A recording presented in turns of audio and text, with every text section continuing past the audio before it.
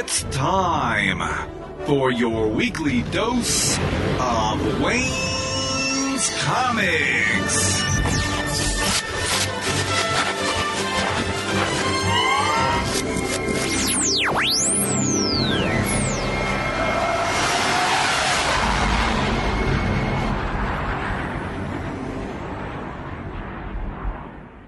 Welcome to episode 499 of the Wayne's Comics Podcast. Thanks so much for listening. This week has a very special interview. So special, in fact, that I'm going to go straight to the interview. There's a lot to get to in this episode's interview, so let's get on with the show.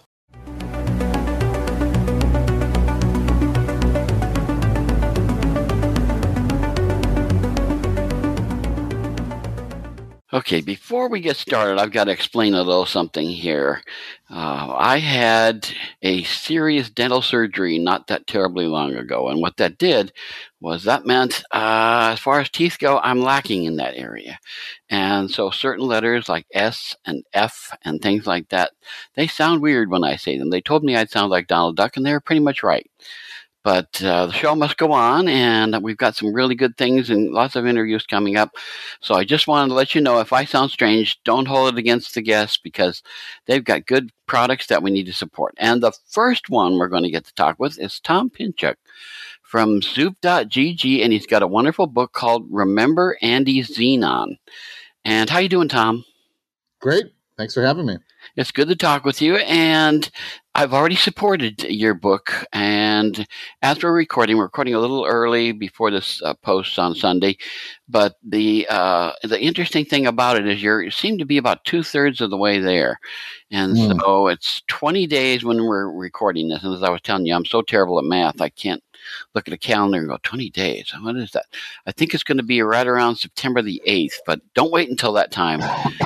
Go to zoop.gg/c/remember Andy's Xenon with an X. And go there and be sure to support like I have. And it's such an interesting book. So let me read real quickly a description, and then we'll get into some more of it. It says, he was a boy adventurer until he lost his powers and had to grow up real fast. Now Andy wants an answer. What went wrong? It's also described as a one-shot 48-page comic. And I like these one-shots and stuff. And from my understanding, when I was looking up I listened to the video you have there, and I was looking up stuff you've done.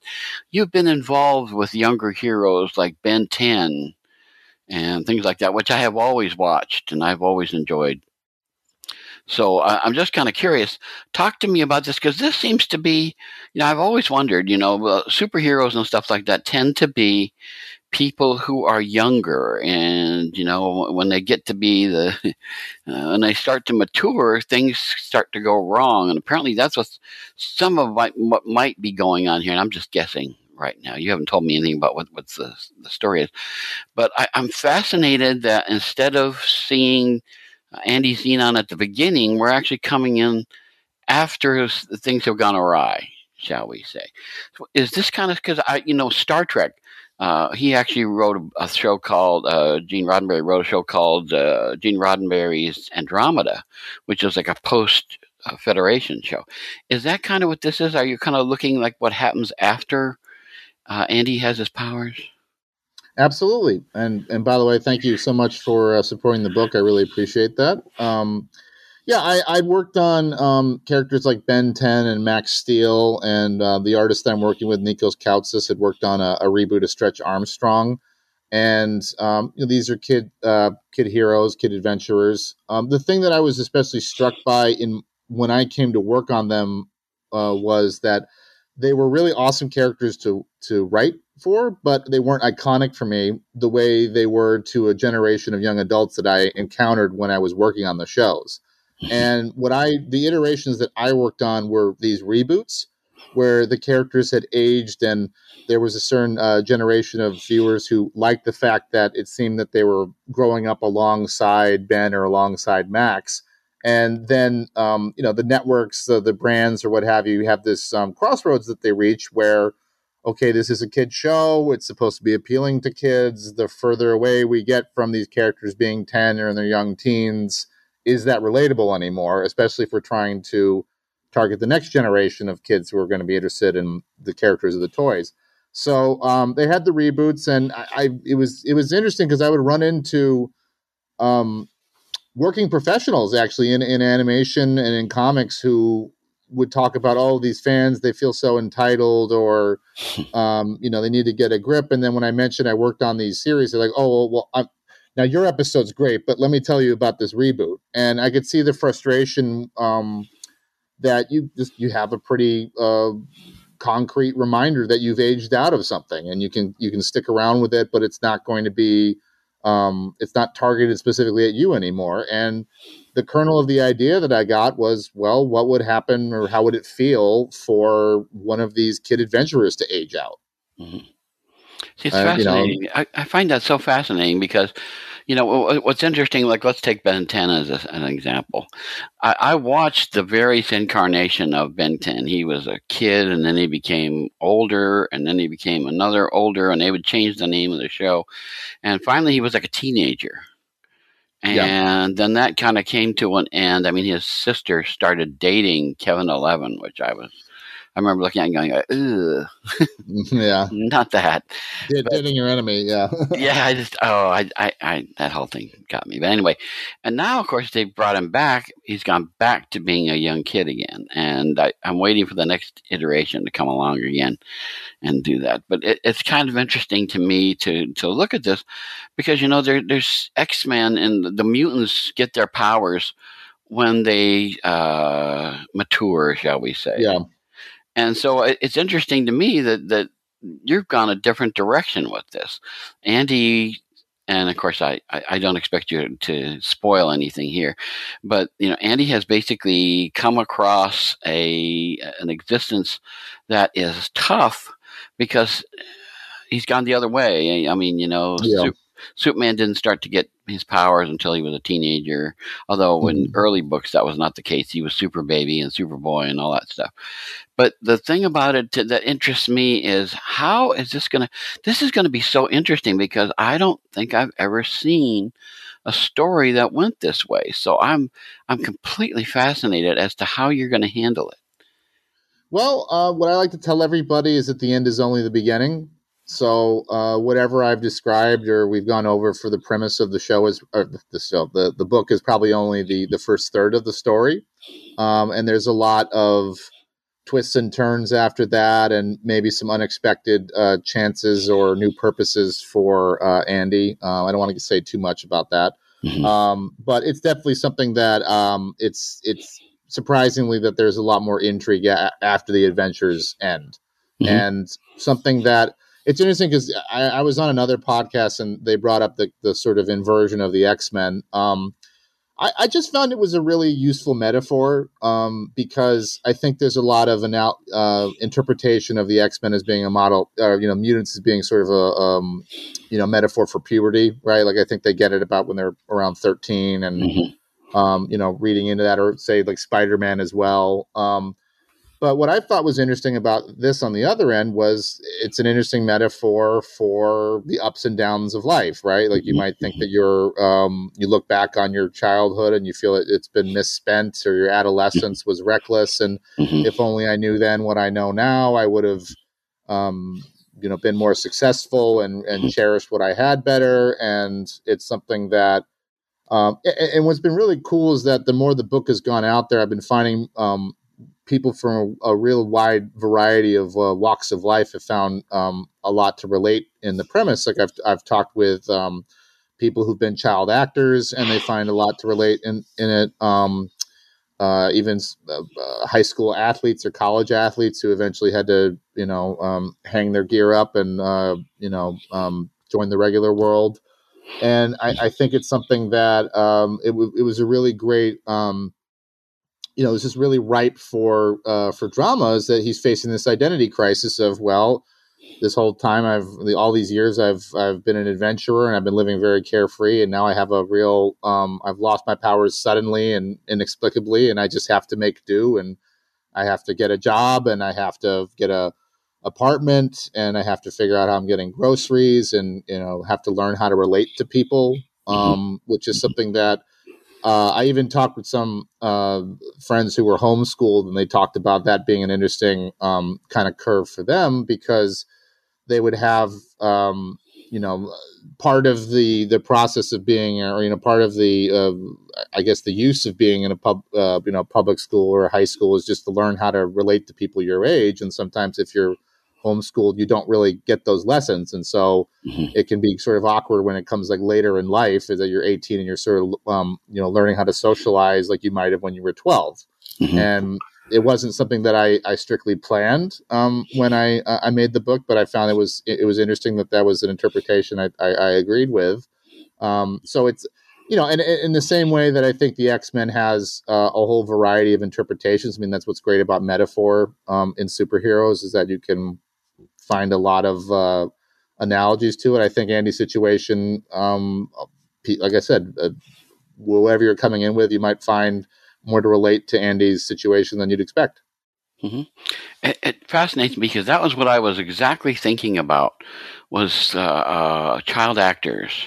You know, suddenly they are the center of attention. Everywhere you go, everybody runs up and wants your autograph. And then all of a sudden, you start to change as a result of age. And suddenly you go out in public and everybody's not running up to you wanting your autograph. And that is a major change for them, because they want to be, they're used to being the center of attention, and now suddenly they're not. It reminds me a little bit, I had a friend that I was growing up with, and he was a big athlete. It took like all the rest of the kids in the neighborhood to be able to tackle him. He was so strong. Yeah. He got to college, and his knees started to give him trouble. And he ended up becoming a coach rather than a player. He wanted to go be a pro football player, and he ended up being a coach in like a high school or something. And he was never quite the same after that. It was, you know, now he's on the sideline telling other people how to be what he wanted to be. And so he was always very different. And I think you're going the same route. And that's why I'm going to this whole thing fascinates me. I'm just dying to see what is going to be Andy's, you know, how is he going to respond to this? Well, the other thing I should mention too is we have a companion piece that's included in the book. It's it's like a In-World, like a faux magazine article that's a retrospective on Andy's lost adventures, and it's definitely inspired by like the biography excerpts in Watchmen, and I thought it'd be interesting to ground this in a little more sense of time and place and realism. But you know, there's interviews with other adventurers who were contemporaries of Andy during his career, and they have varying opinions on him. Some of them liked him, some of them really didn't. Some of them wish he were still around. Some of them are glad he's gone. They all have different theories about what happened to him. And then also we give, with each interview, there's a little bit of an exploration of their backstories that kind of explores that, you know, reckless youth angle from a different perspectives. You know, and there was one in particular where he has you know, a potential mentor who's effectively telling him to you know, make sure you kind of stop and slow down and try to understand how you got here, because if you don't, someone could take it away. And then in the article, you find out why he's giving that advice, and it's because he had been on a team, like a family team. And there was this tragedy where it was a team of adventurers, and the parents died, and then they didn't give enough instructions to the kids about how to maintenance their gear, so they could only be adventurers for as long as their gear doesn't break. And there's 7 of them, and each one approaches it in a different way. Some of them quit right away. Some of them try until the stuff breaks. Some of them get themselves killed. And then this character is the only one who figures out a way to keep at it and keep in the scene. And that was actually inspired. I had been doing a lot of research, and I was really struck by the story of that, you know, that 80s band, the Jets, that was like this family of musicians. And it was kind of an interest, like at least the way that they told it was they could play, but they couldn't write songs. So they didn't have publishing rights.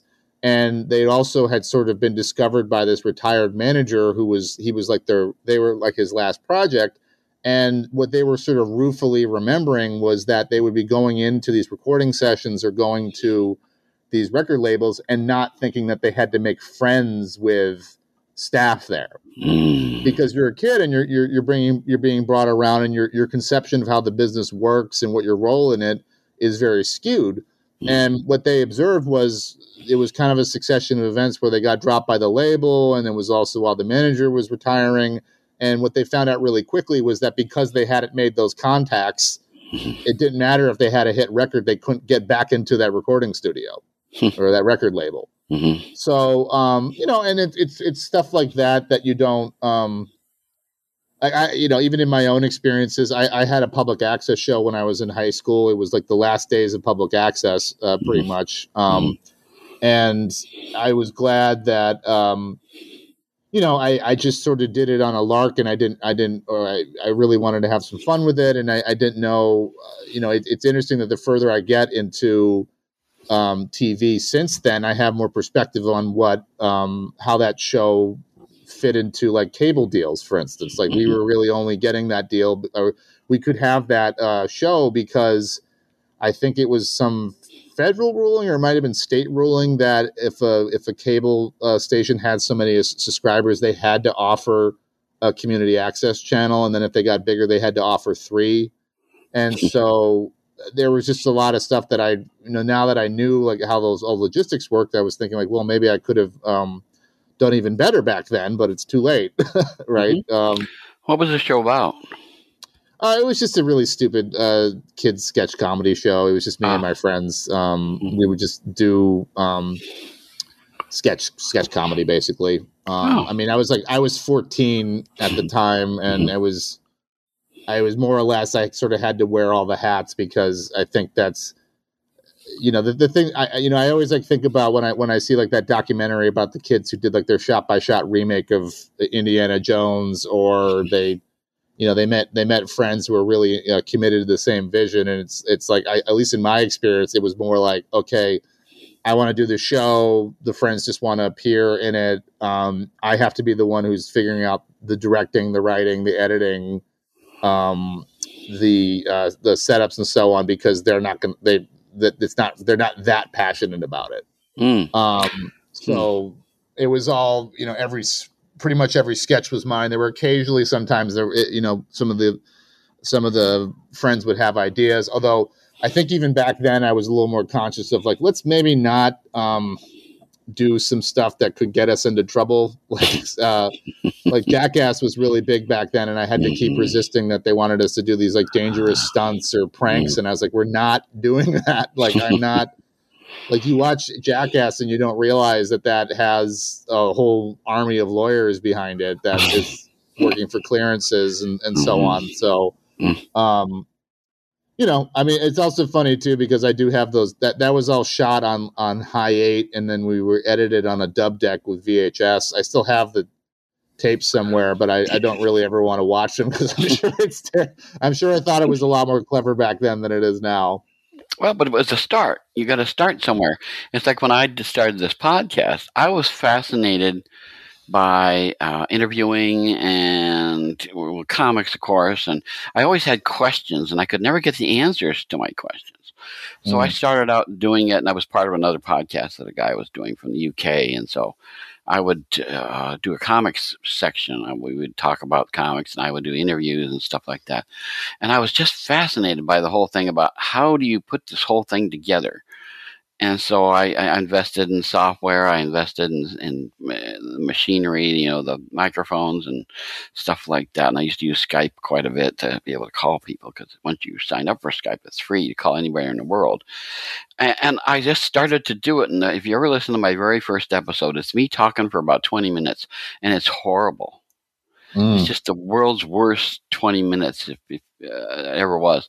And I swore to myself, I was just doing that to get it up, so that somebody was up there, I could get started. And then I decided I was never going to do that again. I was going to always talk to people more interesting than I am. And that's what happens with this. That's why I'm hitting about 500 episodes before too long. But it's to me. we're coming up on the milestone episode 500, aren't we? Yeah. It's 10 years. I hit 10 years in January, but I thought, nah, I'm going to wait until I hit 500 before I do something special. We'll see. And of course, then my mouth happened to me, and now I'm not sure how I'm going to handle that, but we'll see how that goes. But the thing that was interesting to me, like you, I wanted to learn the aspects of it. How do you do this? How do you make this stuff happen? And what's funny is, to me, the most fun parts are the parts that go in about 5 minutes. The picking of music, the stuff like that, the scheduling of people and stuff like that. I love that stuff. I used to spend a lot of time interviewing and also editing those interviews. I would spend 3 to 4 hours on every 20-minute interview. Editing it to get it sound well. And then people told me, what are you doing that for? People don't want to hear that. They want to hear it, the raw feed, as they called it. I said, really? Right. And so now I hardly interview at all. I can't say that. I hardly edit it. I hardly edit No, at all. I was going to say, what is this now? Yeah, that's right. Well, see, I'll do one other quick thing and then we'll get off of the subject. But I also don't believe in interviewing. I believe in a conversation. You and I are talking, and somebody is sitting there listening as if they were sitting in the room listening to us talking. It's almost like they could participate if they would. But to me, I always kind of feel like I don't want to. I had a friend of mine who used to write 10 questions, and it didn't matter what you said. And honestly, he didn't listen to what you said. He would go down that list of 10 questions. When you stopped, he would ask the next question. And of course, since he wasn't listening, he didn't know they'd already answered that question, I'd have to say. They answered that question. So to me, I want it to be something interesting where it's fun and it feels very organic in how we do it. You know, I think that is so much more interesting. And I was watching David Letterman. He's got a show on now, and I was curious to watch how he handled the interview. You know, it was very much the same way as the way that I like it. It was organic. It was, well, what happened about this? When you bring the subject up, what does that mean? And, you know, I like things like that. Anyway, more than you ever want to know about that, but that's kind of the way I approach all these things. But the one thing I'm still interested in is, what was it that caused you to write Remember Andy Xenon? Was there an event that happened? Was there something you've wanted to do this subject for a while and you finally got to it? How did you come to set this whole book up? It was a lot of things. I worked the multimedia writer career, and it's just, you can't always put your attention at every area at the same time. So I've been working in animation for the past few years. I'd started in comics, but my attention had been more focused on animation, and I'd sold an original series actually to Cartoon Network that was in development for a few years. When we were, we're plotting out the show, and we're trying to see, okay, well, what's this? We're planning it out as if it's a given it's going to run for multiple seasons. And then it was a casualty of the Warner Brothers merger. And it's just all of this buildup, and then nothing you can do with it. You have these characters that you want to introduce to a world, and you can't do anything with them. You can't show them to anybody. And so that overlapped a bit with the pandemic, and I think there was a lot more time at home and sort of the same kind of soul searching I think a lot of people were going through. And I was thinking about, I really want to get back to basics. I want to tell a story to an audience. I don't want to have as many middlemen or having to have executive boards in between. And I'd also thought, well, what were some of the comics that had inspired me when I really started getting interested in how comics were made and what they offered as a medium. And what I noticed was that more often than not, they were self-contained one-shots, or nearly so. So The Death of Captain Marvel, Whatever Happened to the Man of Tomorrow, The Killing Joke. The one-off issues of Astro City were some of my favorites, and I really like that sort of poetic focus. Also, I think that when you work on a kid's show, there's a lot that just by nature you have to leave on the table, because I think with every premise, there's more adult concerns that you can bring into it, or interpretations, but it's not really, it doesn't fit for the show. I don't think it would be wise to deal with an identity crisis or existential ennui that someone might experience in their 20s in a kid's show. That would be a real failure of efforts, really. But what I loved about a lot of things in comics was that they had been able to take archetypes and do deeper explorations of them, and so it was an over. And I thought about those interactions I'd had with fans, and it started to coalesce. And the other thing that I thought was kind of fun was realizing that a lot of the shows I'd worked on were sort of part of the same lineage of superheroes, but they were definitely their own beasts in a way. Because if you think about it, right, like the Avengers and the Justice League and so on and so forth. I mean, these are characters that were introduced in the golden age of superheroes and the silver age of superheroes, and there are certain trappings that are always going to be there, like Superman dresses like a circus strongman because that was something that you were more likely to see back in the 30s or the 40s. Whereas if you look at Ben, he wears cargo pants and a more like athletic shirt. It's still branded. He still looks like a superhero. He's got that alien watch. Max Steel was wearing almost like a frogman outfit that had more texture and practicality to it. So there were a lot of, I think a few other things where, for instance, like when we were working on Ben, there was a note in the Bible that, the story Bible for the series that secret identities were going to be a non-issue. So no one, when Ben transforms into an alien, no one bats an eye.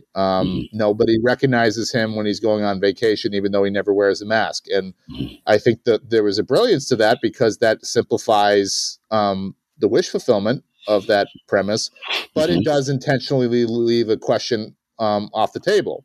And so in this comic, what I wanted to explore was, well, the secret identity is a huge issue for Andy because he wants to be recognized, or he doesn't want to be recognized by certain people, and he starts to realize that people are forgetting who he was. And so it was exciting to, in the same way that, say,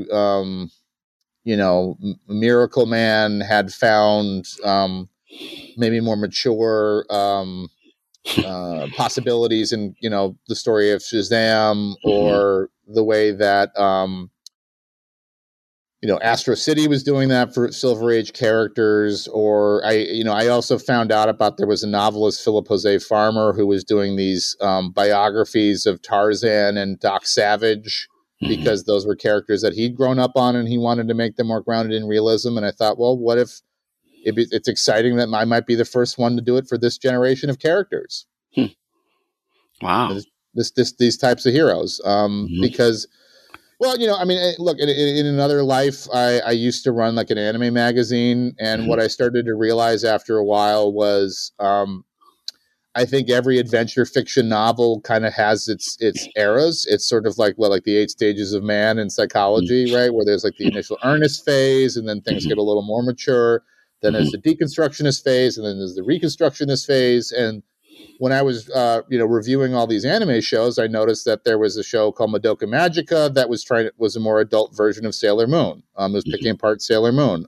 There was a series called Kashern Sins that was trying to find like really dramatic reads on this kind of disco era robot fighter named Kashern.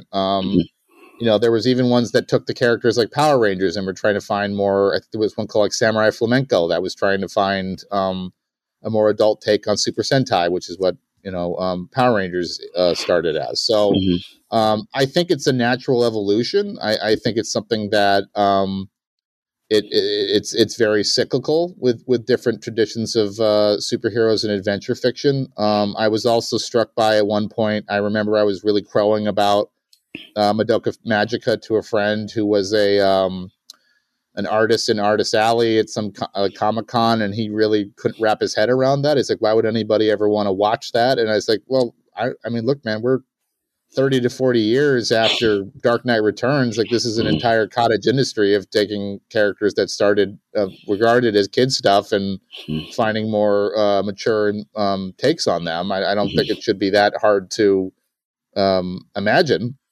So, that was the thought. Was I had, and I think to tie it all back was I when I ran into these fans of the shows that I'd worked on, was that Look, I can empathize. When I was younger, I mean, I'd grown up on, say, like the Ninja Turtles or Power Rangers, and there was a time when there were reboots that reminded me that I aged out of them.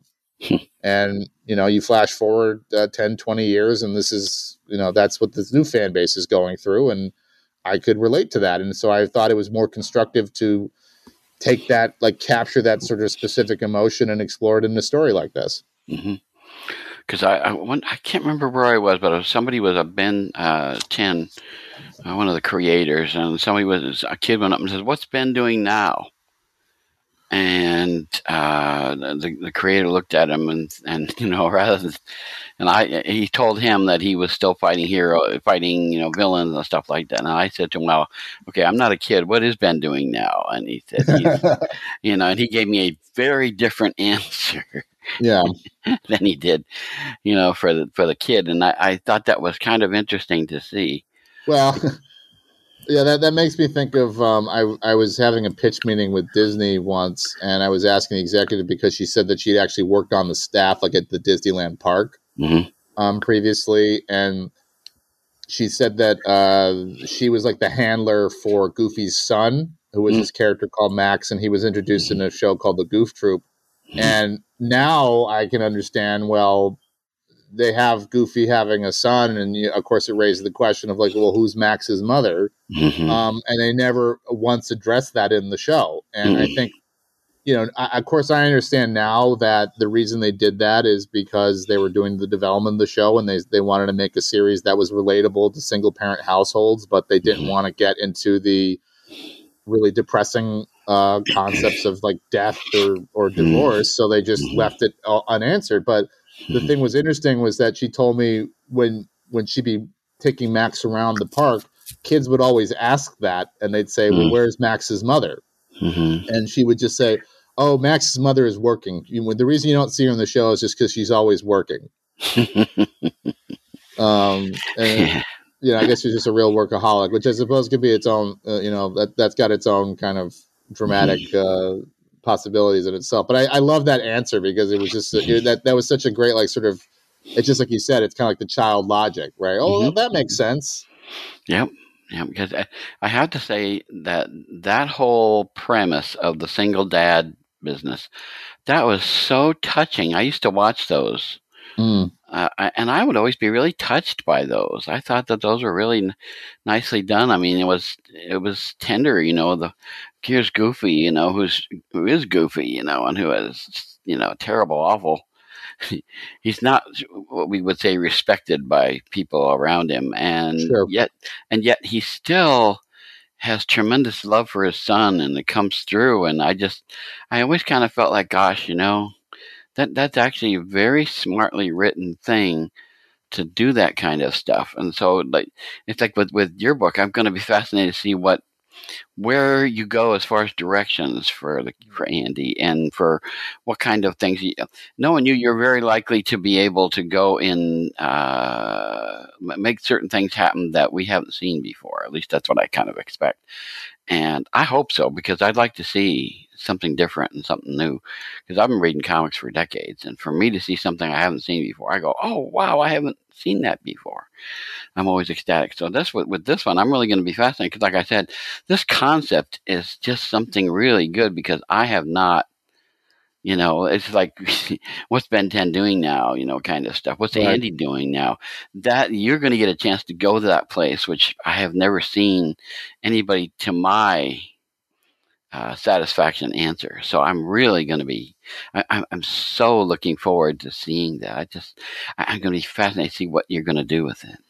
Yeah, well, I mean, that's the hope. I think what I love about comics as well goes back to what I was saying, is that, if you're working in TV, you have to have a lot of people sign off on it, and it kind of becomes a question of how many cooks are you putting in the kitchen. And in this case, it's like I had an idea that was maybe a little left field. I think it makes perfect sense, but it hasn't been done before, and that's something that's more exciting to me than the upteenth retelling of a origin story. I think also we really tried to keep the focus as tight and the pacing as tight, so there's going to be a lot more unexpected directions with where the premise goes, and I think that they'll really fit. We've also, and I think the companion piece is something that I'm very excited for people to read, because those who have, what I really wanted to do with it is you can read the first story just on its own and be totally satisfied, but then if you read the next companion piece, then what it does is it provides a little more background on the characters that you've encountered, and then also maybe reframes and recontextualizes certain scenes. So when you go back over it and reread it again, you say, "Oh wow, now I see a different dimension of the scene." I think maybe in the same way that what we talked about before, where it's like it's a kid's logic versus adult logic. And there's people who've had a chance to review it ahead of time have really responded to that, and that's something that's very gratifying for me, because that was what we aimed for. Because I think more than anything, what I wanted to do with this was make something that would have a longer shelf life, and also something that people could really. It's not just a show that you're binging, and then as soon as it's off, it's off screen, then it's you're moving on to the next thing, and it's in one ear out the other. I really wanted to craft a story here that people could sink into and find more layers of meaning in, and notice some details, and get rewarded for rereading it, that you start to notice certain details you didn't notice the first time, and something that is going to last a little longer versus, say, an extended prologue, because I think that's a pitfall a lot of comics will run into, is that they really get carried away with the world building and the setup, and they don't tell you a story with a beginning, middle, and end. So it would definitely be easy, very easy, to tell more stories with Andy and with the other people in his world. But I wanted to go in and treat this, like, really take the notion of one shot to heart in all of its implications. So we treated it as like, this is our one shot. If we all, we're not saving the good stuff for issue 5. We're giving it all to you in 48 pages, and it's something that we're getting to the most important stuff, the most emotional moments in the story.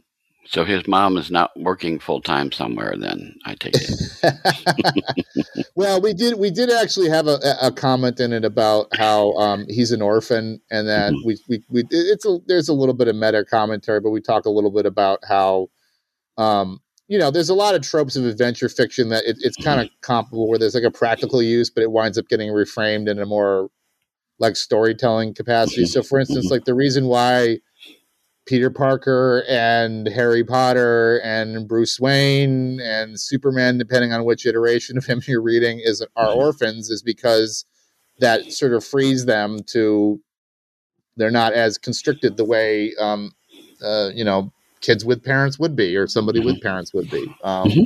So that's something we explore a bit. I mean, we actually don't. I guess we never really do touch upon it, so I guess she could be working the whole time. Okay, that'd be interesting to see what she could be doing that keeps her so busy that we never ever see her. That would be an interesting thing to see. One thing I wanted to get into and talk a little bit about are the reward levels. They're lots of fun.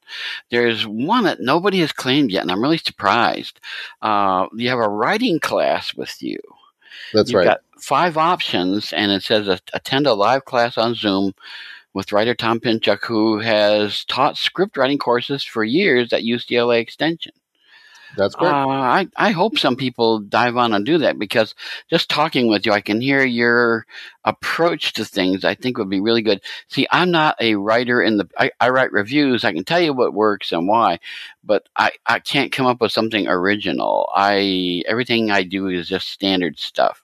And I've never been able to do it, and I kind of gave up on all that. But the thing that's interesting for me is, if somebody who has the talent and the ability to do those kinds of things, I think the people could really learn a lot from just our discussion here, brief as it is. Just so many interesting things I think that people who are interested in writing comics could learn and pick up. So I hope that people do that. It's $75 right now as we're talking, and hopefully that'll change. But if there's 5 openings, and there's still 5 openings, unfortunately, but I'd like to see people do that, because I think that it would be fun. I'd like to see what people would write after talking with you. That'd be fun to see. Well, yeah, it's I really appreciate that. It's something that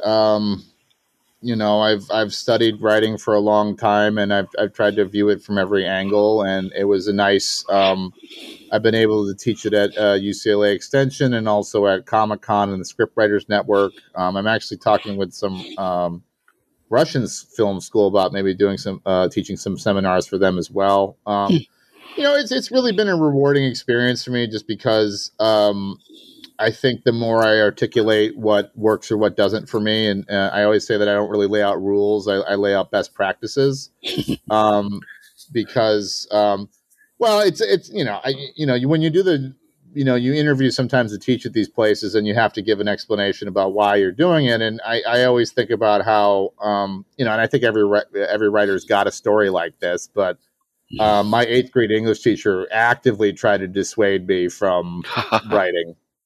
Mm. And I mean, the short version of it was that she just viewed memoirs as the only valid form of literature. And Oh. I was writing science fiction and fantasy back then, and she acted like we had to get her approval to take a creative writing elective in high school, and she just straight up said, "You're not creative," to me. Which even back then I found absurd. And it was something that I have family who are teachers, and they still are just appalled that anybody would teacher would ever say that to a 14-year-old.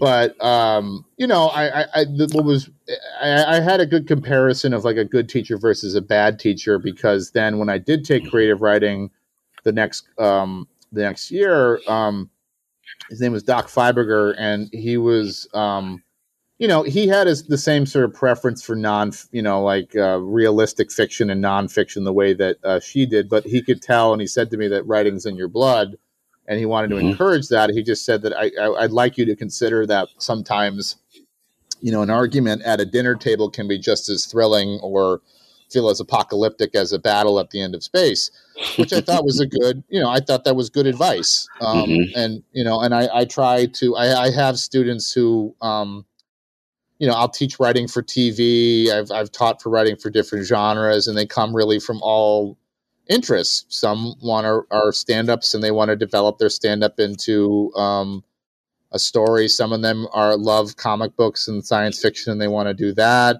Some are. I had one who was even like he loved pro wrestling, and he wanted to just learn how to do pro wrestling storylines. And I keep an open mind about that, because I think that there's underlying storytelling principles all in there. And I always go back to just, I had a very clear demonstration to me about how you could have one teacher who's very closed-minded about how, what writing options the students have, versus one who was more open-minded about it. And so, and I think going back to what you were saying before as well about wanting to learn, really being interested in a subject and wanting to learn more about it and all the ways that it works. The other rewards that we have are, they're connected with if you buy a copy of the book, but you'll also get a copy of the script and the artist edition, which was all of Nikos's, just his inks, like all of his line art. And he did it all digitally, but it looks like it's done with pen and ink. And I wanted to learn how to write comics after I got Kurt Busiek and George Perez. There was their Avengers run. There was a rough cut edition that had George Perez's pencils and Kurt Busiek's script. And it was fascinating to me to see, well, this is how a comic is done. I think my approach winds up being very detailed. I'll send it to friends, and they're kind of really taken aback sometimes about how long the scripts are. But I think it, especially if you're trying to work to a comic to its to its best strengths, I think it's worthwhile to make it a more complex narrative, to have details that people might not notice right away. So that's all sort of wrapped up in there, that we tried to make everything available. So if you want to, if you really enjoyed Andy Xenon, you want to see how it came from soup to nuts, what the whole process was, then we've offered that. It's something, I personally, like, I always love to find early drafts of screenplays that they might circulate online of films that I enjoyed, and sort of compare and contrast. Like I found an early draft of the Terminator. And I also found like Oliver Stone's absolutely insane first draft of Conan the Barbarian. It was that was. I mean, I'll go on a quick little sidebar about that, but I think that was like pretty funny because I don't think I've ever read a script that. Well, what was interesting to me about that was I was intrigued to read it because I really loved that movie, and there was a making of special feature that came with one of the DVD versions of the film, and Oliver Stone was talking about his first draft, and he said that his script was really, he was into cloning and genetic mutations and mutants and all that stuff ahead of, years before anybody else was. And he set it in a post-apocalyptic world, and he had it replete with all these mutants. And I was like, how the hell did you get paid? Like, I know how these arrangements works. Like, if the producer hires you to write a Conan story and you deliver something that's completely different in setting, I don't know how that delivered. And so I was desperate to read that script, and then I found out that he kind of mischaracterized it. It's post-apocalyptic, meaning that there had just been a great flood. It's still in the Hyperborean age, and then also that there are I guess at the time he used just mutants as a catch-all term for any sort of like humanoid creature, like an orc. And it's a fascinating script to read though, because he's talked about having cocaine problems, and it's hard not to read this and think that he was on cocaine while he's reading it, because like there are no slug lines. Every scene description is a rambling run-on sentence, like almost like beat poetry. And then whenever there's a situation where he might be able to explain a scene in just like a sentence or so, like Conan stumbles into the throne room and the throne's adorned with jewels. In the script, he'll go on to say, and the throne is adorned with emeralds, amethysts, rubies, sapphires, moonstones. And it just keeps, and you're reading this and it just keeps going down. I'm like, okay, I get the point. But yeah, I mean, that's the thing that, look, I mean, I think with all of this, that if I could maybe tie it back to keep it on point, is that, look, you talk about inspirations for projects, and I wanted to write the type of book I'd want to read. And if we're putting together a campaign the way Zoop is putting it together, what are the sort of rewards that I would find useful? And I think I'd hope a class might be useful. And then I if you dig the book, I think if it were me, I'd want to know, okay, well, what was the beat? What did the script look like? How did it evolve? Were there any decisions made from the line art to the coloring? We have a really great colorist, Ava De La Cruz, and she really put her stamp on the art. She did phenomenal work. So that's all available there. There's also portfolio reviews by Nikos, and he'll do commissions for backers as well. We also have some variant covers. We've got the Cyber Edition, which is the digital version of the book. We have the Super Edition, which is Nikos's cover. We also have the Mega Edition, which is Brent Schoonover's variant, and then we have the Ultra Edition, which is the variant cover by Freddie E. Williams II. So all really good got some good time. Oh yeah, all good stuff. If you go to zoop.gg/c/remember Andy Xenon, of course with an X, you get to see all these good things, lots of the covers and things like that, so you can make good choices with there. The way that you're talking about it, you'd like to do more with Andy Xenon. If this does really well and gets a lot of attention, do you have other stories in mind for Andy Xenon? I hate to talk about the count chickens before they're hatched. I think maybe what would be more interesting to me would be doing stories about the other characters that we glimpse in his world first. I just sort of love the idea of, we might do maybe more one shots about Base Jump Baz, which is another adventurer that he meets, are fantastic, and all of them have feet of clay, and they're dealing with personal problems that are relatable. Like, at the time of the story, one of them's serving time in jail. The other one has a bad relationship with his family, which is something that I find it's interesting when you sort of read about, certain like successful people or famous people who have like fractured relationships with family, who are maybe living normal lives but are happier, even if they're not, hitting certain metrics of success. I don't know. I actually am like Nikos and I are going to be working on we're closing a deal soon, hopefully, that we're going to be doing another a one shot together. It would be like in a series of one shots for another company. I don't want to say too much about that yet, but Okay. I really like I don't know. I think I fell back in love with one shots after doing this because some of the comics that I really liked the most were back in the 90s when Marvel and DC were doing fifth week events. So like Amalgam and Tangent and Marvel's comics or New Year's Evil, that it was kind of like a la carte anthologies. And there was just something kind of great about just that kind of poetic focus, because I think, the tough thing with comics, as I observed, is that it's, there's a lot of excitement about your first issue, and then maybe there's a lot of excitement about the last issue, but then it's hard to get people as stoked about issue number 3 or 4 because it's just, it's just purely based off of plot. So, that's something there maybe there's something to be said about, like, instead of treating it like, say, like songs off of an album, you're having songs in a concept album, they're more like singles, right? That's what's kind of great about a single, is that you can listen to it on the radio, and it exists in a perfectly formed brevity, but then if you then like maybe buy the album and you see it in a fuller context, it takes on a little more meaning. When you see like what the band did in the album, especially if it's like a full out concept album. I guess there's less of those these days, but yeah, I mean, we're talking about, you'll definitely be seeing more comics from Nikos and I sooner or later. We were also we were even talking about doing a 6-issue miniseries together before this project came together. And part of the reason we didn't pursue it was like we were just about to start shopping it around to publishers, and the pandemic happened, and all these editors that we knew got laid off, and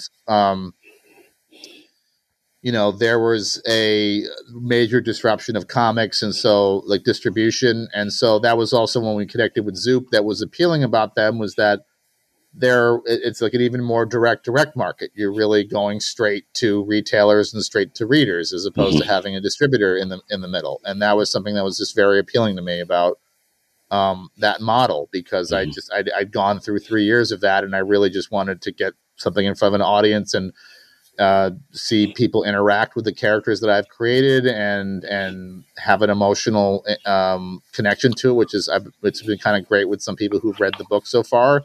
And that's what you really savor. And when you work in TV, a lot of times you have to defer that for months unto years down the line. Or if in a case where you're doing development on a show and there's a merger that you have no control over, and you put all your heart and your blood, sweat, and tears into a project, and now you can't, it's like if a tree falls in the woods, right? Right. No one can see it. No one can interact with it. Right. Well, I'm just kind of curious, if people want to follow you and keep up with what you're up to, how do they do that on social media? Well, I'm on Twitter. So it's just my name. It's at Tom Pinchuk, so TOMPINCHUK, which is all one word.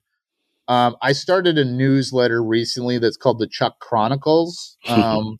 So that's it's just like CHUK Chronicles, which should be pretty easy to find. I kind of prefer that because I just had the hardest time trying to boil down what I'm thinking into however many characters in these sound bites. And what I like about the newsletter is I can go into deeper detail and make them more substantial. And we also have I should just say I have a mail column there that I'm using for fan mail. And, I over the course of it, I'd say I updated it. I've only done about 2 installments so far, but the response has been great. And I'll probably be updating it maybe like every 3 weeks or so. And it's something that you'll see updates about my projects. There's also some stuff about like what I'm reading, some friends' work. I have some writing tips, which is a little like snippets from some of my classes. And then I'll also, I just talk a little bit about what's going on in my career. Like, recently there was a show that I worked on a couple years ago that I didn't realize was on Netflix. And it was sort of news to me, because that's sort of how TV works, is that once you've written a script, there's not really any dedicated staffer who's there to keep you up to date. So you sort of have to be your own cataloger. So, I talked about that on a newsletter recently. So, and the thing is, like, I'll promote stuff on my Twitter feed as well. And typically, like, that's where I'll put my, if I have a new newsletter out, I'll announce it there as well. I found like kind of email through that site is going to be better for communication, just because I don't know. I tried the Twitter thing and I could just never make it work. I just can't. It's so constricting for me. Yeah, they canceled my account for some reason on Twitter, and so I had to restart it. And I'm kind of like, I don't know, because they always say a tweet lasts on a thing for about 8 seconds and then it's gone. So yeah. I struggle with Twitter. Should I really be doing this? So anyway, that's good. But anyway, that's good that we can check that. That's another part of it too, is that like I would talk to people about, doing Twitter right. And it's like, you kind of have to be on there all day. Yeah. Tweeting and retweeting. And I'm like, I'm trying to get scripts done. Time for that. It's not really great to be like dividing my attention. I'm not going to get anything done. I think people would rather see some great comics from me than, yeah, that's tweet true. That I'm just. That's true. Well, let me one more time say the place to get it is to get these is Zoop, ZOOP as in Paul.gg/C as in Charlie /remember Andy Xenon. That's Xenon starts with an X, not a Z. So yeah. Now, one last thing I thought I would mention. There's a praise section on the there, and one of my favorite writers, artists, depending on how he do it. He made some comment about you that I thought was worth mentioning. Phil Hester, who Green Arrow, Wonder Woman, many other good things. He says, "Don't ask me which book is going to be the new hotness. Ask me where Tom Pinchuk is right now." And I thought that was a nice thing to say, and I think accurate too, because I'm going to be buying your stuff wherever I see it. If I see your name someplace, I'm going to be sure to pick it up. Well, yeah, I appreciate that, Wayne.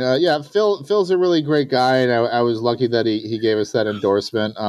We've got. I loved his work, like The Coffin, and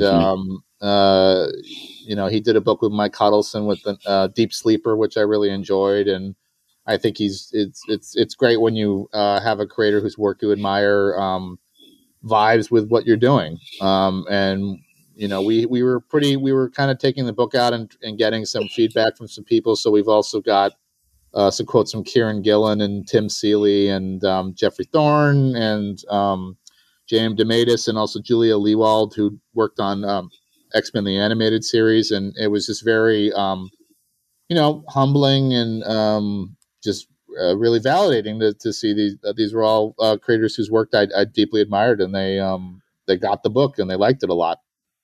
One last question: do you know when this book's going to be available? When it's going to be mailed out? I'd say probably the fall. That's something that Zoop kind of handles, but I think that they've got about, once the campaign ends, they're talking about probably like 2 to 3 months turnover. There's what's kind of great about working with Zoop is that,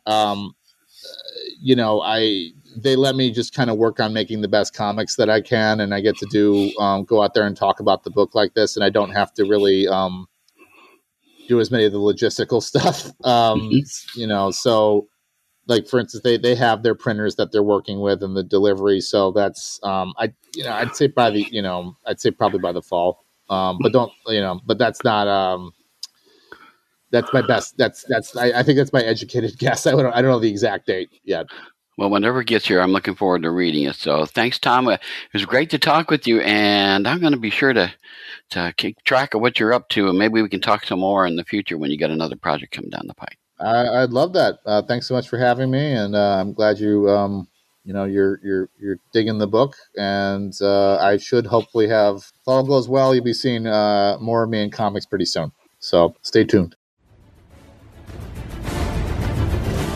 People need dramatic examples to shake them out of apathy, and I can't do that as Bruce Wayne. As a man, from flesh and blood, I can be ignored, I can be destroyed, but as a symbol. Get the latest from the comics universe. News, interviews, previews, and reviews. Listen to the weekly Wayne's Comics podcast so you can keep reading your comics.